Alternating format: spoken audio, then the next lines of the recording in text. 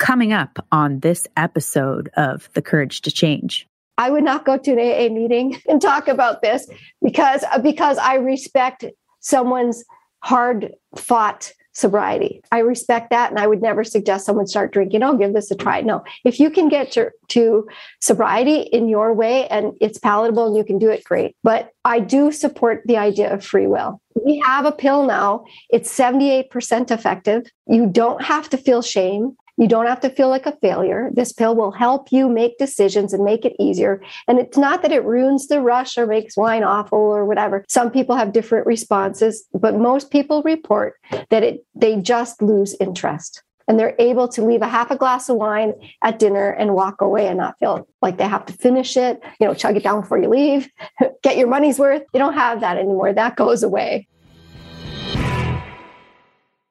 Hello, beautiful people. Welcome to the Courage to Change Recovery podcast. My name is Ashley Lowe-Blassingame, and I am your host. Today, I have Dr. Michele Perron. Dr. Michele Perron is a clinical supervisor, a private international addiction coach, counselor, speaker, and the author of Tools for Life. She has worked in the field of addiction for over 15 years. Her experience includes working with groups, individuals in the critical stages of detox to high-intensity inpatient, intensive outpatient, outpatient, extended care, aftercare, adolescent care, medication-assisted treatment, telehealth care, and TSM coaching.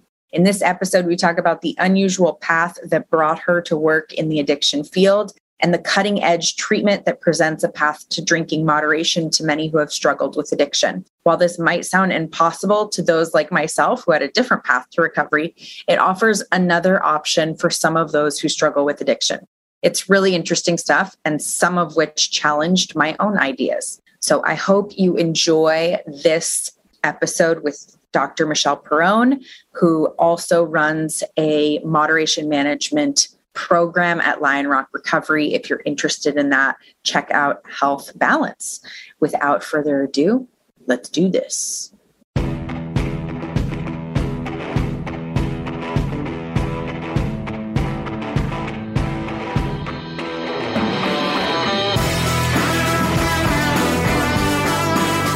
You're listening to The Courage to Change, a recovery podcast. We're a community of recovering people who have overcome the odds and found the courage to change. Each week, we share stories of recovery from substance abuse, eating disorders, grief and loss, childhood trauma, and other life-changing experiences. Come join us no matter where you are on your recovery journey. Michele, thank you so much for being here.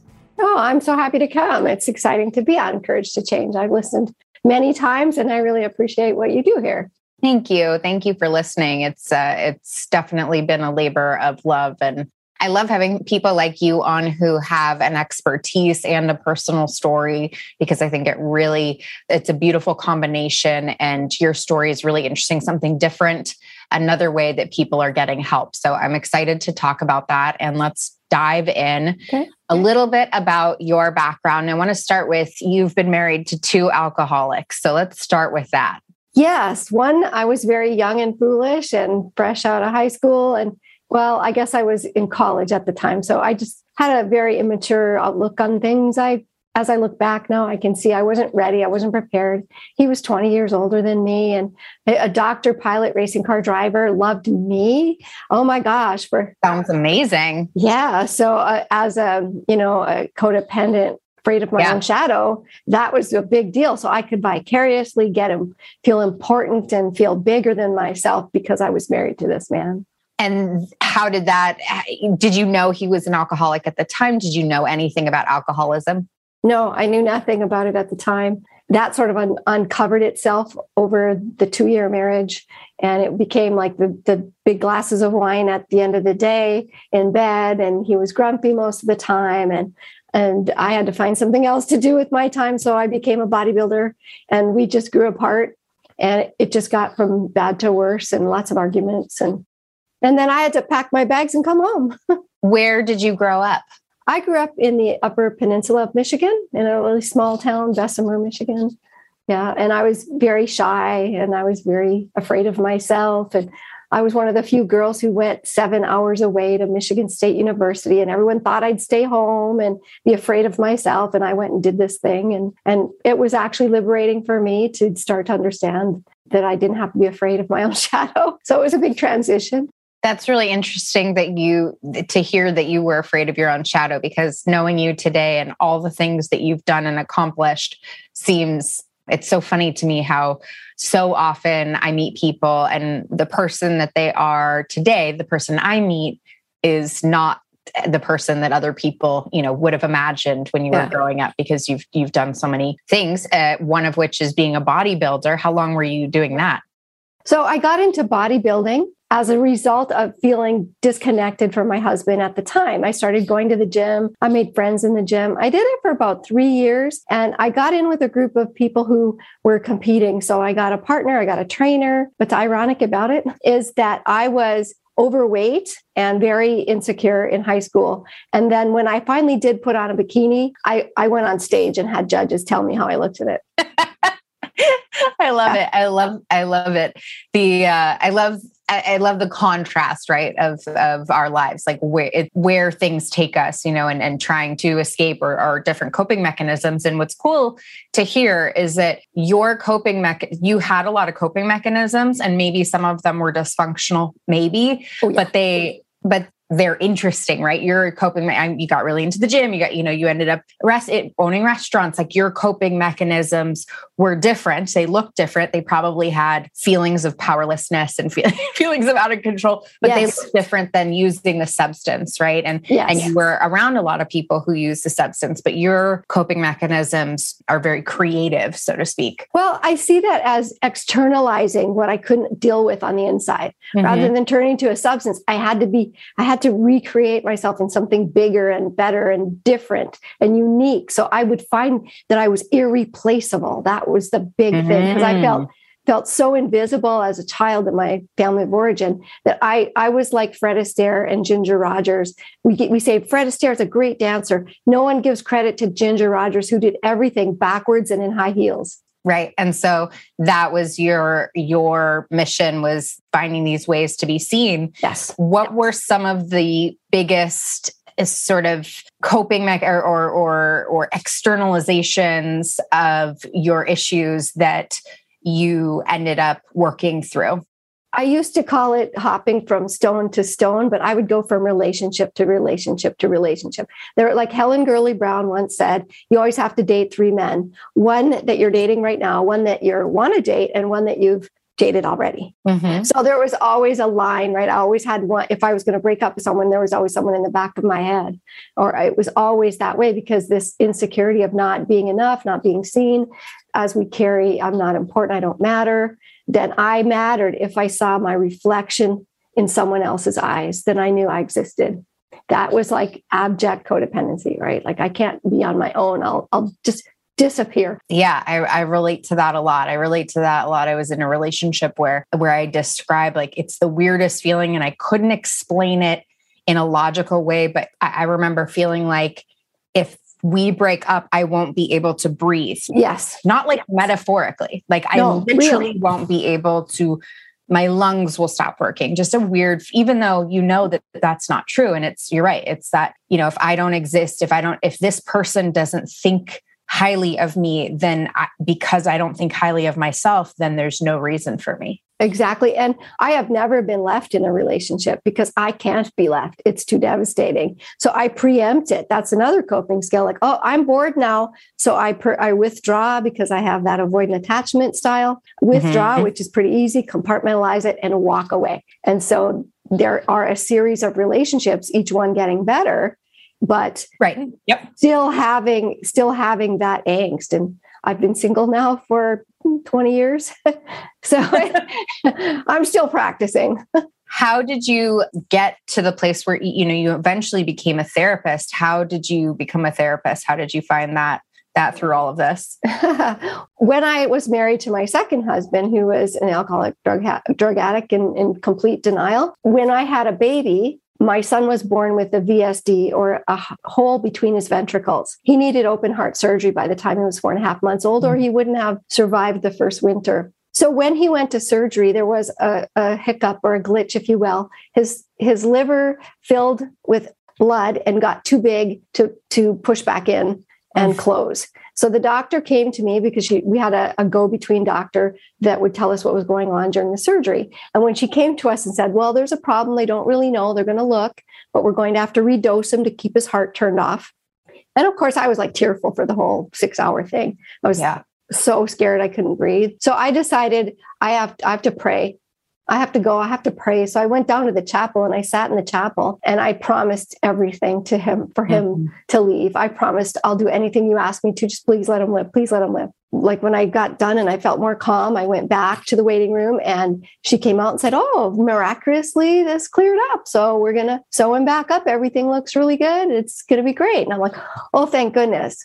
God wants you to keep his promises, though, because or keep your promises, because what happened next was I didn't do what I was asked. I kept staying in the restaurant business. So it became uncomfortable. And the harder I tried, the worse things got till the bankruptcy happened. And it was $1.2 million. Like I didn't learn this lesson at 100,000 or 500,000. I had to keep going. 800. Nope. That's not $1 million. Come on now. Have you lost your mind? No, I needed to stay in there for $1.2 million. I don't know, even dozen in my head, whatever it was. So finally, when I reached my ultimate implosion, if you will, I was on my knees and I was praying in my room. And at that point, I had an Al-Anon sponsor because I had gone through the divorce. And I said, if there is a God, change me, change my life. And I didn't care what it was, but it wasn't going to be what it was that day before I declared the bankruptcy. I was like, I need out. Yeah. So I cried. I fell asleep. I woke up the next day. I did not have my business that I was very much identified with. I did not have my home. And because I lived in the restaurant with my children, we also lost that. And then the car blew, the oil didn't get watched because I was distracted and the engine blew. So I was homeless, had no car, had 2 children, no job, no income. And that was that was the, all right, you need to follow through with what you promised me. That's what he was asking. I know that now looking back, that's exactly the moment. Because of my work in Al-Anon, people kept saying, oh, you're getting this. I'm like, you have such good wisdom. You ought to do something with that. What do I do with that? So my sponsor got me a volunteering effort to go and teach in our local jail. So I went for 3 years and I talked about the 12 steps. It was a class, more or less. It wasn't an AA meeting by any means, but it was the ideas behind the 12 steps. Those people asked me, can you write this down and get us some handouts? Sure. Wrote it down. It became a book. The inmates edited the book. I came back. I cleaned it up. And that's what started everything. I took that book to different treatment centers. They said, gee, you can't come and talk to these people unless you're licensed. How do I do that? Went to school, got licensed. It all worked out. I worked in construction while I went to school. How did you work in construction? Literally, like you worked on a job site? Oh, absolutely. I was a do-it-yourselfer, DIY. So I got a tile saw and I knew how to sand and paint and do all that. And that's what I did. I did roofing. I did tile work. I finished that's what I did to put food on the table. That's incredible. That's incredible. I guess I'm not surprised you can do it. I'm surprised people hired you. Yes. That's the piece. I had a little business card that said my 2 cents. And I would just go in, I'd faux finish walls and do whatever they asked. I put in a sink. Things got bigger as I went along. And then finally got a job and was working in construction. And so today I still have my tile saw in the garage just in case all hell breaks loose and I can't do this. That's my backup. Right. So you did construction and through school and then became a therapist. And so in that process, like if we go back a little bit, what work did you do through, like, where was your healing? Was it while you were in school? Did you do your healing leading up to that desire to actually go to school? Like, where in that? The healing happened for me after the divorce. Someone came into my restaurant when it was still open and I started befriending him, and he was older and a nice gentleman. And he said, you need to go to an Al-Anon meeting. I'm like, what's that? He's like, come on, I'll take you. So I went to my first meeting and I ended up going for 3 years, had an absolutely wonderful sponsor. For people who don't know what Al-Anon is, can you just give them a little note asterisk of what Al-Anon is? Sure. It's for family members of people who have been affected by alcoholism. So in my life with two husbands, it didn't come from the family. However, my mother's father, my grandfather, whom I never knew, was an alcoholic. So my mother had that codependency happening. And then I grew up and attracted to alcoholics. So my codependency got blossomed. Sins of the father repeat on the child, right? So that's where I was unhappy. So when that person recognized the way I was speaking and took me, then I went 3 times a week, sometimes 4, and then and I made the time for it. And those were the people who really helped me go from that adolescent mindset or that teenage mindset into what I felt like. I feel like an adult now. Like at the end of that process, I feel like an adult now. I can actually make decisions, and I'm not afraid of everything.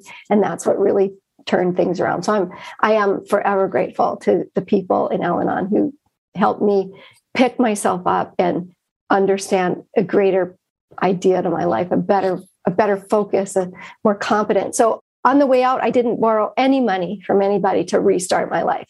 I did it on my own, and I'm very proud of that. I put myself back together, and I created my own personal wealth at this point on my own. Like I didn't get not a penny, not a loan at the bank. I did it. That's amazing. It's amazing. And I love I love how you describe Al-Anon, which is a 12-step program. As you know, I guess I would call it like a sister program to AA, but I don't know that that's the right term. But I love that you said it made you a grown-up, because I felt that too. Alcoholics Anonymous, 12-step, the people there more so than anything else, they gave me the ability to move from that adolescent mindset to be an adult.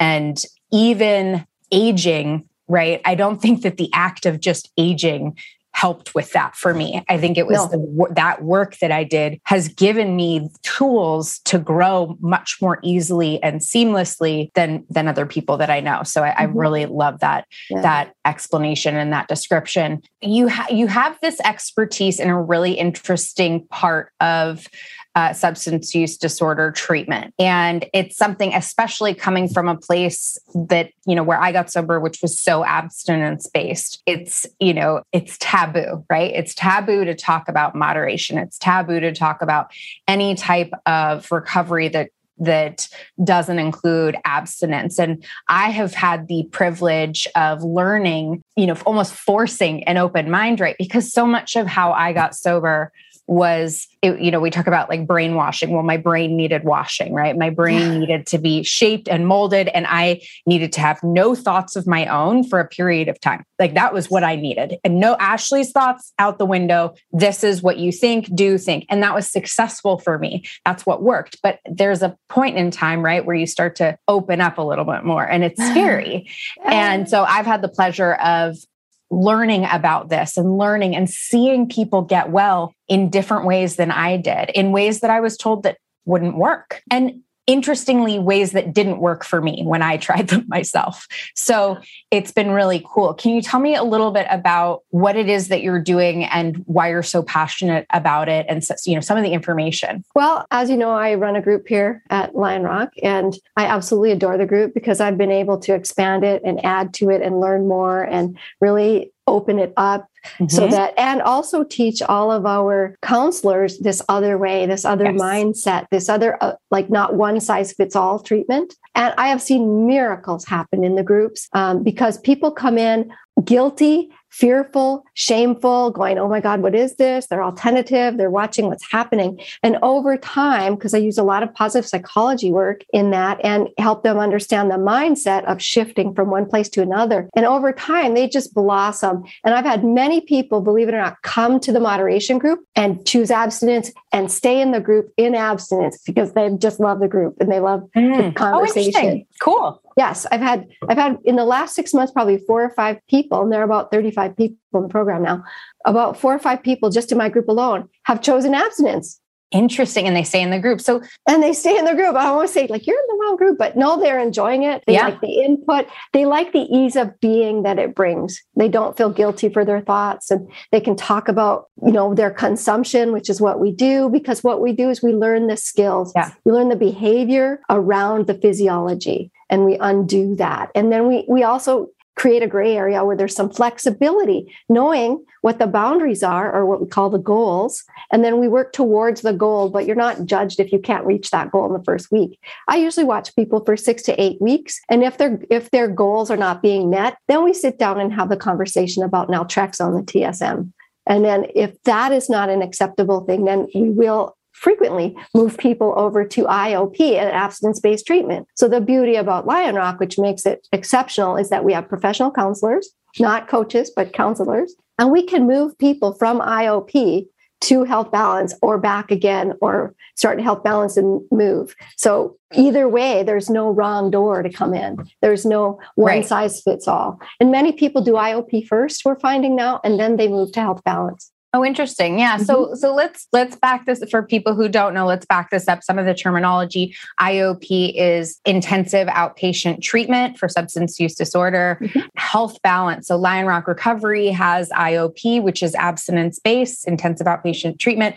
And then health balance is your moderation program that you run. And there are a couple different ways to do it. TSM is the Sinclair method, which I'll let you get into and talk about. But so the health balance is the moderation program. When people come in, so I know there's different terminology. When people come in, do you require a period of abstinence in the beginning of the program? Yeah, we used to do that originally, but I found, originally we did. We asked them to take 30 days. And over time, then that bumped down to 2 weeks. And then sometimes that wasn't doable.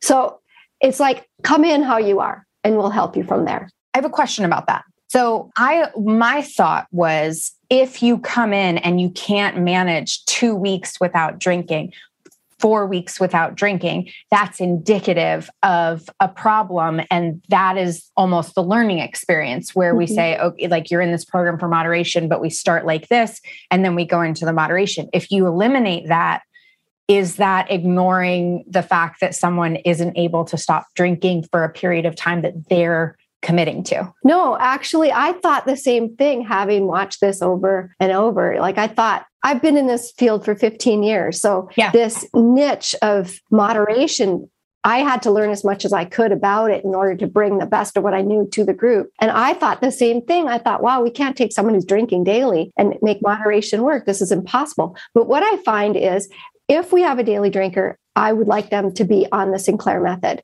We'll start there. And that physiologically, they will begin to disconnect themselves from the alcohol. But the mindset, the bigger part of this is the mindset around alcohol. And as they listen and hear their peers, there's a transformation. And I have seen daily drinkers go, I'm not kidding, go to either non-drinkers or moderated drinkers within 2 or 3 weeks, because there's this backwards opposite thinking. Like, as soon as I don't have to feel guilty about this or pressed, or there's a rush or an urgency to it, somehow some of the folks let it go. Now, that's most of them. However, I do have clients who can't, right? And I will watch them for a period of time. And if their drinking is high volume and high frequency, and they're not getting that, you can watch over time. And then I will refer them to either you absolutely, I'm going to professionally recommend that you go on naltrexone, or you need to go into the IOP and really take some time off, be abstinent for 3 months. Our IOP program, our intensive program, it'll be great for you. You'll hear other people's stories. And then if they want to come back, they're welcome to come back. But that's, I think, the benefit of having a professional licensed counselor as opposed to a coach on this, right? Because you can see when people are in trouble, or they're physiologically compromised, or their health dangerous levels. I've seen people drink at dangerous levels, like, wow, I'm not going to watch you drink yourself to death. Right. I'm not going to enable you. So at this juncture, I think it's best for you, while you may have had 2 or 3 days in the last 3 weeks of not drinking, I'd like to see that improve. So they get a warning, we have a conversation, more of a compassionate suggestion, right? And I have to say, most people do grasp it and then put in the work. Can you talk a little bit about for people who don't know what naltrexone is, and also the Sinclair method? Can you talk a little bit about what you do and what that is? So naltrexone is a medication. It's an antagonist. So it's not an opioid. It's not addictive. but it acts in the same area as an opioid drug would act, right? But think of it, if you've heard of Narcan, which is used for heroin overdose, it harshes your mellow overnight.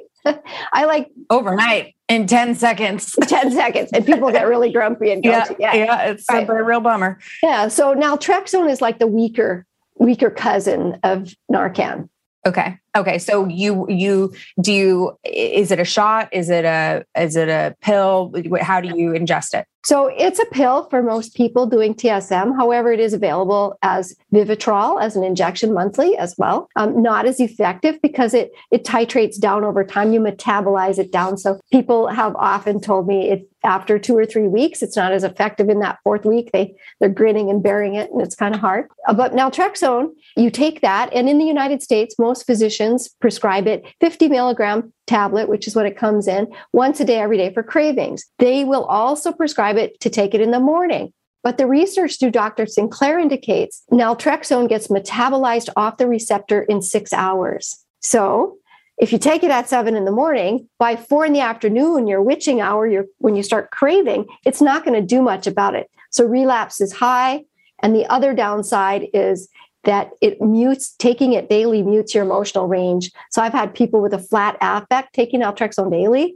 And then when they start learning TSM and they start doing it that way instead, where they only take the pill on the days they drink and they take it at the witching hour, about an hour before they start drinking, all of a sudden, when they have days off, their personality just blossoms. You start to see who they are again. They start laughing more and they're more animated and they're just different. So if you do it the Sinclair method, that is taking that same pill, taking it an hour before you would drink as usual. And now a lot of people are of the belief that you take it as usual and just drink. Like you have a starting point for drinking, but there's free for all. Like after that, sky's the limit. I can drink what I want. But what we teach in our program, which I think we have so much success, is that moderate drinkers think about their drinking. They don't just go and it's a free for all and they just drink all night, or they just can spontaneously drink 2 or 3 drinks because that's how they're made. No, it's a conscious choice.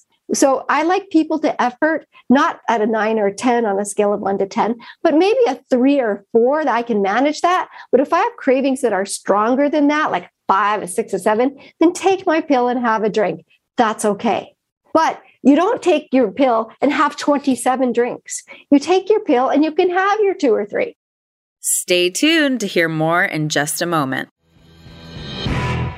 Hello, beautiful people. If you've been listening to the show for any amount of time, you've realized a critical feature in every story is finding a community of supportive people.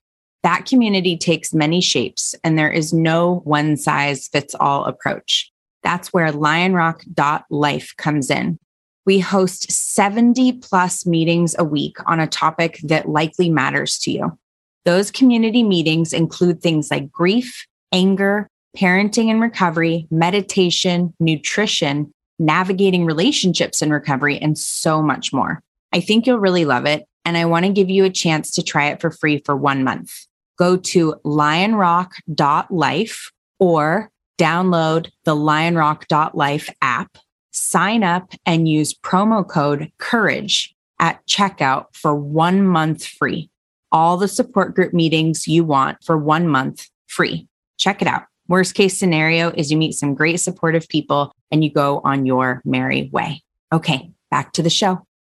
Okay, so let's break this down just a little bit, because people listening to this are I've talked about the Sinclair method before. TSM is the Sinclair method. Mm-hmm. So I want to give you like what the opposition would sound like. And then, because I know about TSM, but I want to give you what the opposition would sound like and hear the rationale. So the thought is, okay, so I'm supposed to take a pill and then drink an hour later. Aren't I just like, if I have to take a pill to drink, does that make that okay? Isn't that just adding more complexity into my problem? if I'm going to take a pill to drink and it changes how I feel about drinking, how is it possible that I'm going to continue to take this pill? So all the arguments that come in, the skepticism, the like, why am I using pharmaceuticals to drink? How does that make me better? And if I'm a family member too, right? If my husband's going in and this is the solution of like, well, they told him to take a pill and then drink, I'm going to freak out, right? So yeah.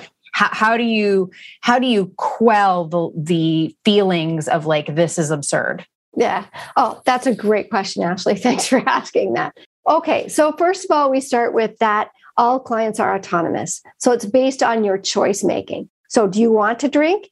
If you are a chronic alcoholic that cannot control your drinking and you still want to drink, this is a solution because the other option is black and white. So if you want that option to be able to still enjoy a glass of wine with dinner, because many people have that, then the way that protects you, if you will, from over drinking, this pill can help. So is that like, it reminds me of when people take Nexium. It's this pill for acid reflux so that they can eat like really shitty food. And I always think to myself, like, your body doesn't want you to drink that. You're taking a pill so that you can do that. But it's kind of like that. It's like, if you're going to indulge, you're going to reduce these things enough so that there isn't huge damage and so that it can be done very controlled. But you're not saying it's optimal. You're saying, look, if the person is going to not take this, we have to have another option. Is that right? It's a solution. Yeah, it's definitely a solution. We'll take a lactose pill if we're lactose intolerant. We'll do, insulin or metformin if we're at the cusp of being diabetic. Like there are pills for many conditions in this human world. And, if I was lactose intolerant, I would take the pill because I will not stop or give up ice cream. I'm sorry. I live in Wisconsin. I think I'd be kicked out if I didn't eat cheese, right? Yeah. I have to eat it. So if you're compelled, then it becomes, okay, this I can do. It's not that big a deal. Yeah. It's also a non-negotiable. Like if you decide that you would like to continue drinking and you're up for taking the pill, it's non-negotiable. You don't redecide. You made a decision in the past tense, just like the first step, right? I made a decision to take this pill before I drink, rather than I made a decision to quit drinking altogether. So you make that decision. It's non-negotiable. You go forward with that. We never talk about compliance because I take it off the table right away. What are some of the other terms that you change in this program? Oh, there are quite a few of them. We don't talk about relapse. We talk about over drinking episodes because the bottom line is drinking is not the problem. And poof, wow, how can you say drinking is not the problem? Because in truth, in moderation, and those who want to be moderate drinkers, over drinking is the problem. 1 or 2 drinks is not going to be life-changing unless, have some crazy kind of reaction to it, 1 or 2 drinks. That's usually within limits of moderate drinking, 1 or 2 drinks a day for women, not more than 2 or 3 days a week. That's it. If you can live with 4 drinks a week, some people say, what's the point? Sounds like torture to me. Yeah. But this changes it. This changes everything. And I find that probably 60% of people can do this on behavioral skills alone. And then the other 40% of the group at any given time, take or leave a few, will be on the naltrexone. And what's really beautiful about that, as people struggle and others come in and say, oh yeah, I've been on it for a month or 3 months or 2 months or 2 years. It's been great for me. Then people go, oh, and they ease. You can see them ease back and go, oh, maybe I should give it a try. And within a few weeks, those that know that they could benefit and they've heard people they know and trust talk about it, then they go, oh, I think I'll try it. So we help them find somebody to supply, to go to a doctor that will be able to prescribe it in that way. And it really eases the tension around, should I do it? Should I not do it? Does it work? Is it a hokey? Is it baloney? What is it, right? And just like any other recovery group, they bond together. Our original program was supposed to be 6 to 8 weeks long. Today, the longest person has been there over 2 years. The second one has been there a year and a half, and they just keep coming. They keep coming. So we're having to expand, and we're always adding services and training more counselors to know how to do this. So if you were to go to an AA, a group of people who've been sober a long time, you were to go to an AA meeting and it was a Q&A and they said to you, why is this a good thing? How do you explain Why is this a good thing for people to continue drinking and not do what we're doing? Because I think it appeals to the most basic human desire of free will. We get to choose. Nobody wants to be told what to do. Nobody wants to feel like a failure. No one wants to feel ostracized or separated or different or held in contempt, or nobody wants their life to be ruined or choose a whole new set of friends and circumstances. Sometimes people have work, like salesmen, for instance. Salesmen often can't just up and quit drinking. This brings them revenue. They can change jobs, I guess, but some people love it. So what's more important? How do you want to weigh this out? Talk to the people you love. You can watch One Little Pill from Claudia Christian, which, kind of introduces the family to what this all is, or her TED Talk. She was on she was on my podcast too. Season 2 or 3. Yeah. So, and then she has her TED Talk that is How I Quit Drinking Alcohol. And so it takes away a lot of the stigma. It takes away some of the ideas that lay people might think that AA is a cult. It's not. But some people are afraid, or sometimes it's just not a good fit. Their philosophy differs, or they don't find a good sponsor. So there are a lot of reasons why it's not a fit. But I will say one caveat. I would not go to an AA meeting and talk about this because I respect someone's hard-fought sobriety. I respect that. And I would never suggest someone start drinking. Oh, give this a try. No, if you can get to sobriety in your way and it's palatable and you can do it, great. But I do support the idea of free will. We have a pill now. It's 78% effective. You don't have to feel shame. You don't have to feel like a failure. This pill will help you make decisions and make it easier. And it's not that it ruins the rush or makes wine awful or whatever. Some people have different responses, but most people report that they just lose interest. And they're able to leave a half a glass of wine at dinner and walk away and not feel like they have to finish it, chug it down before you leave, get your money's worth. You don't have that anymore. That goes away. What about people who have use with drugs and other substances? How does that play into this conversation and this program? So for our program, as I looked at people and worked with people, I realized there were some exemptions that we had to take. And that was people who had concurrent drug use, because alcohol only makes that situation worse. Mm-hmm. People who had a lot of medications, alcohol doesn't help that.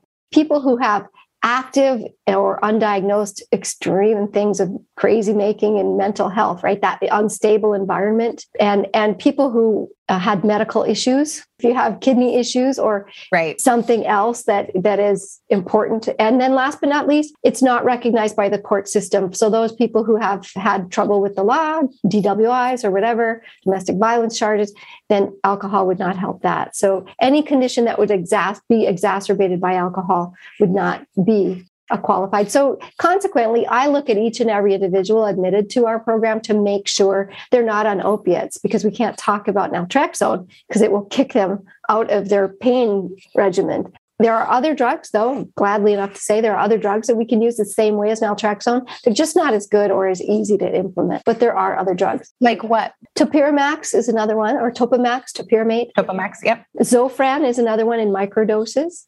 Baclofen is the go-to drug in France. However, you have to take it three times a day and titrate up to a level that works for you and your drinking. But it's the go-to option in France.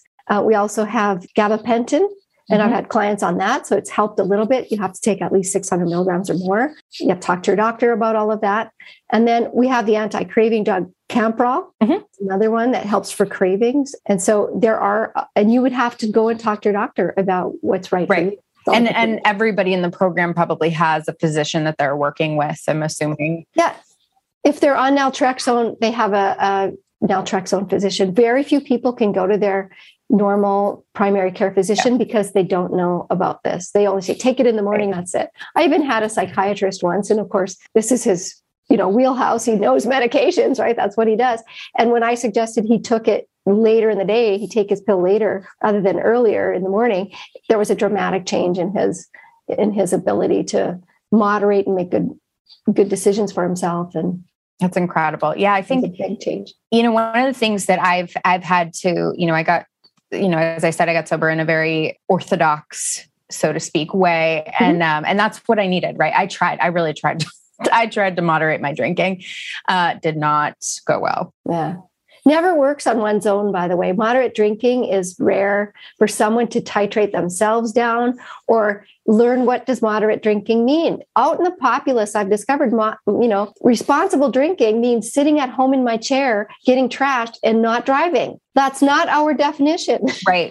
So you redefine what's responsible. And, the way that I think it's like, for me, it's like having one Cheez-It is just, I'd rather have none, it's kind of like that. It's just like, it's exactly that craving. I don't want to think about that craving over and over again, but that's my experience. What I learned that I think was very helpful for me and any of my chatter or judgments was, I learned to think about the situation. If one of my children had a drinking problem and they couldn't get sober for whatever the reason was, and there were these alternatives, right? So do I want, as a mother, do I want a world where there's no alternative and that one thing, even if it worked for me, is not working for my child, right? And when I put it into that lens, if it's my kid, I'm like, yeah, do whatever you got to do. I don't care what you have to do. I don't care if you have to sew an extra limb on him, right? Like just save his life.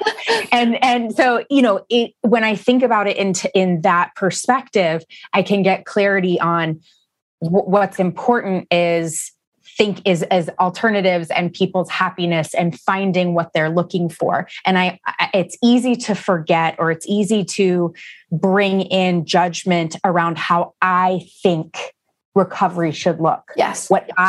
This is how I did it. This is how it's always been done. This is how blah, blah, blah, blah, blah, blah, blah, blah. And really, and sometimes in program, it's this, how much time do you have, like the comparison, right? How much time do you have?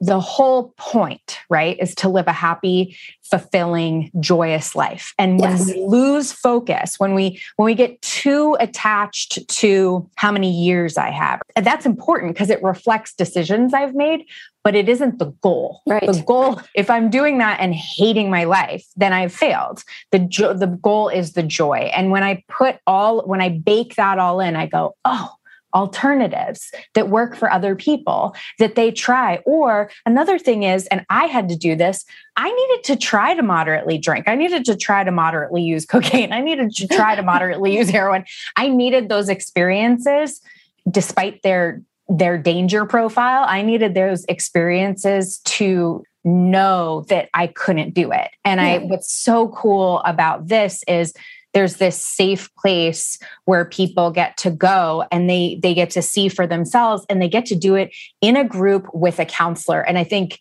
so many people probably try to moderate their drinking, but they're not. The worst thing is if someone can, to me, I know this sounds terrible, but to stop drinking and not get the recovery. If you get abstinent without doing any of the work, that is miserable. So miserable. That's what you're offering, is this, you get to change your life and see what works for you. And you get the recovery piece, because that's the secret sauce. That's the important piece. The abstinence is that's just the starting block. Do you think there's something to be said? So what I'm thinking is, well, if you have to control your drinking like that, if you have to think it through like if it has to be so controlled and structured, gosh, maybe you shouldn't be drinking. Like if it's that, is there any of that? Like if you have to be so careful, does it make sense to do it? No, because we teach within reason and flexibility. Okay. And we talk about that. So in the beginning, you have to be more vigilant than on the other end of this, because over time, you adapt to being that drinker. You know what you need to do. So you leave there with skills that you can use the rest of your life without having to come to group, unless you want that support. So it's not that you have to track your drinking every day for the rest of your life. It's until it becomes part of you and you've rewired your brain. Yeah, you need to pay attention. Even someone who does not have a problem drinking, like for instance, I've struggled earlier on in my life with drinking. It never was that big of a deal. College, phase related drinking. I left college, it went away kind of thing. However, when we get that, the more we drink, the more we want to drink. So they're taught that if you drink more than 3 or 4, if 5's a binge, warning, Will Robinson, the lights and the sirens go off. So they have all these stop gaps in between, and paying attention and being premeditated. If I have a birthday party coming up, I'm going to eat the whole damn cake, Ashley. I love cake. Okay. But do I have it in my house every day? No. Do I buy donuts every day or cupcakes? I don't, because they called me from the kitchen to come and eat it. So, but when I do go and do that, I do want to eat that type of thing, I plan for it. Oh, my birthday's on Thursday. I'm going to get carrot cake, and then I'm going to, share it. And so it's planned out, sweets.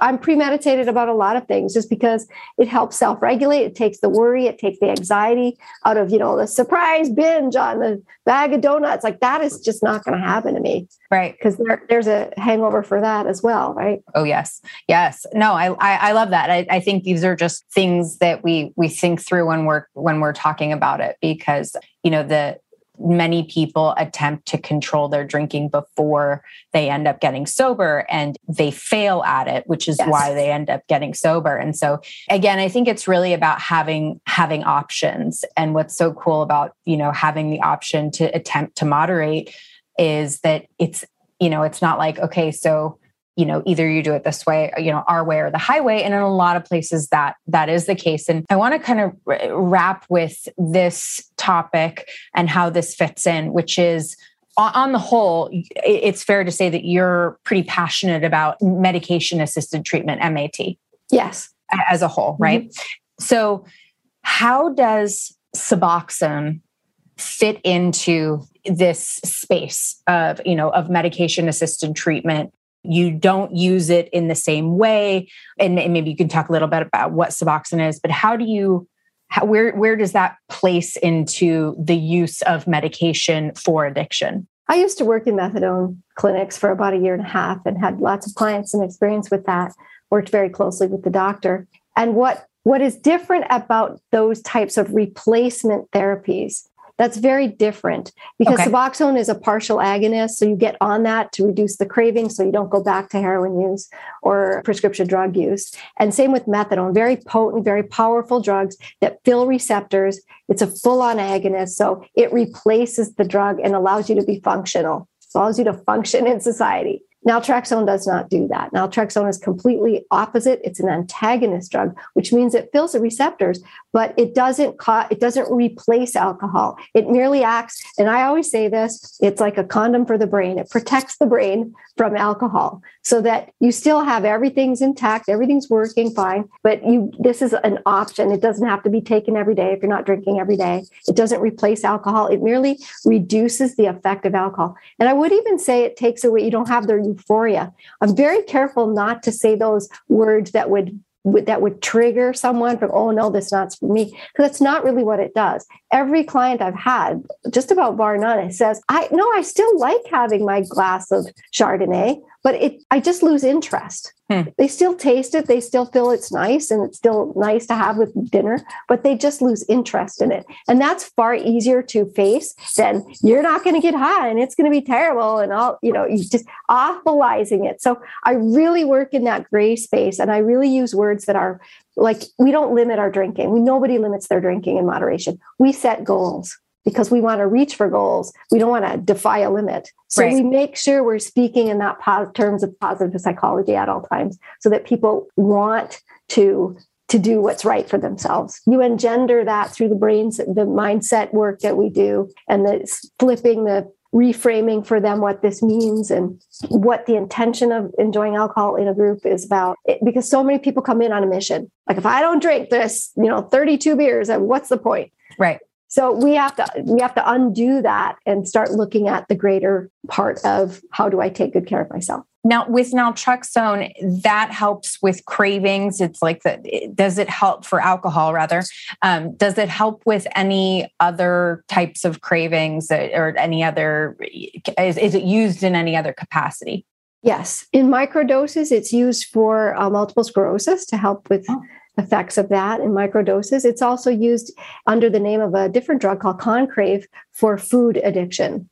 because moderation is much like what we have to do with food addiction. They must learn to moderate because you can't stop eating, you'll die. So moderation is the only treatment for food addiction. So we borrow a page from them, and we also learn that if I want to moderate this toxic substance, then this is the only way to use it. And I think if we would go ahead and educate people earlier on, freshman year of college, high school, seniors, that you can drink. You can drink whatever you want, but you need to know that there's an end point. Not what I learned. Go drink, and there's no limit. Nobody tells you. Just get drunk, keep going. Right? Right. Have goals. No one ever told me there's an end point. Right. You have a few and you're done. I think if I'd have known that going into it, I may still have abused it. I would have known, like after I have kids and I'm responsible and all that, then I need to back off. But that seed was never planted. And that's what I want to do, plant that seed. Like if you're going to be young and beautiful, often we'll have younger people in the group and say, well, yeah, you're young and beautiful and your body can metabolize that right now. But wait till you're on the other end of things. It's not going to be that case. So once I plant the seed, you're always going to know this information. Yes. And as you age, it's going to become more and more prevalent and important. And you're going to remember what you're learning here. Yes, I love it. Michele, it's amazing. And thank you for being here and sharing your story and this information with us. It's so important to get alternatives out there so that people know there are lots of ways to get help, and whatever way they need is fine and good. So with your program is a moderation management program called Health Balance at Lion Rock Recovery. And people can go online and find that information at lionrockrecovery.com and ask about Health Balance program. Are there any other places you suggest people? I know you mentioned Claudia Christensen. Are there any other places you would suggest people go if they're curious about this topic and want to just learn a little bit more before contacting someone? Yeah, there are two websites I would recommend. thesinclairmethod.org is another one, and Alcohol Recovery Medicine. And that's run by a colleague of mine called Dr. John Umhau. He has a lot of things to read. He has a good podcast on there. You can listen up front about his philosophy and what he knows. And I've learned a lot from him over the years as well as to what it does to the body and why we do actually need to moderate our intake. Anything toxic, sugar for that matter, we need to moderate it. So the more we learn moderation, the stronger we become, the healthier we can become as human beings, and we can live together peacefully and healthfully. And that's really what we want in this day and age. Absolutely. Absolutely. Thank you so much. Much appreciated. This podcast is sponsored by lionrock.life. Lionrock.life is a diverse and supportive recovery community offering over 70 weekly online peer support meetings, useful recovery information, and entertaining content. Whether you're newly sober, have many years in recovery, or you're recovering from something other than drugs or alcohol, we have space for you. Visit www.lionrock.life today. Find the joy in recovery at lionrock.life.